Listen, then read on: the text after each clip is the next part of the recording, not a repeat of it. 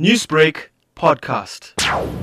Last week, there was a parent that brought to a former student who was transferred late last year. The parent brought to the pupil forcefully and placed the pupil in a classroom physically themselves, bypassing all the admission procedures and the principal. What were some of the concerns raised regarding this pupil? The parents, once they got wind of the history of this pupil, there was an alleged case of misconduct internally where the student held another pupil at knife point and robbed him. One is part of it. And the second part is a criminal matter which is pending at the courts at the moment. Now, there was a meeting that took place regarding the pupil and the parents' views over the pupil being at the schooling facility. What were some of the resolutions taken at the meeting? The parents first staged a protest outside the school on Thursday morning, and thereafter they held a meeting on Friday evening.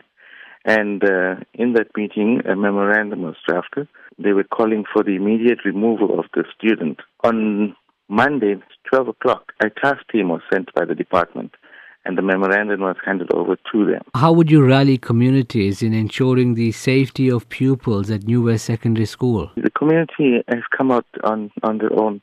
I mean, in terms of safety, one student cannot hold 1,400 students at hostage.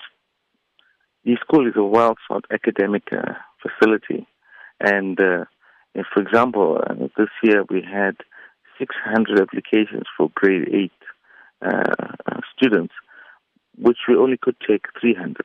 So the school is academically well placed in our community.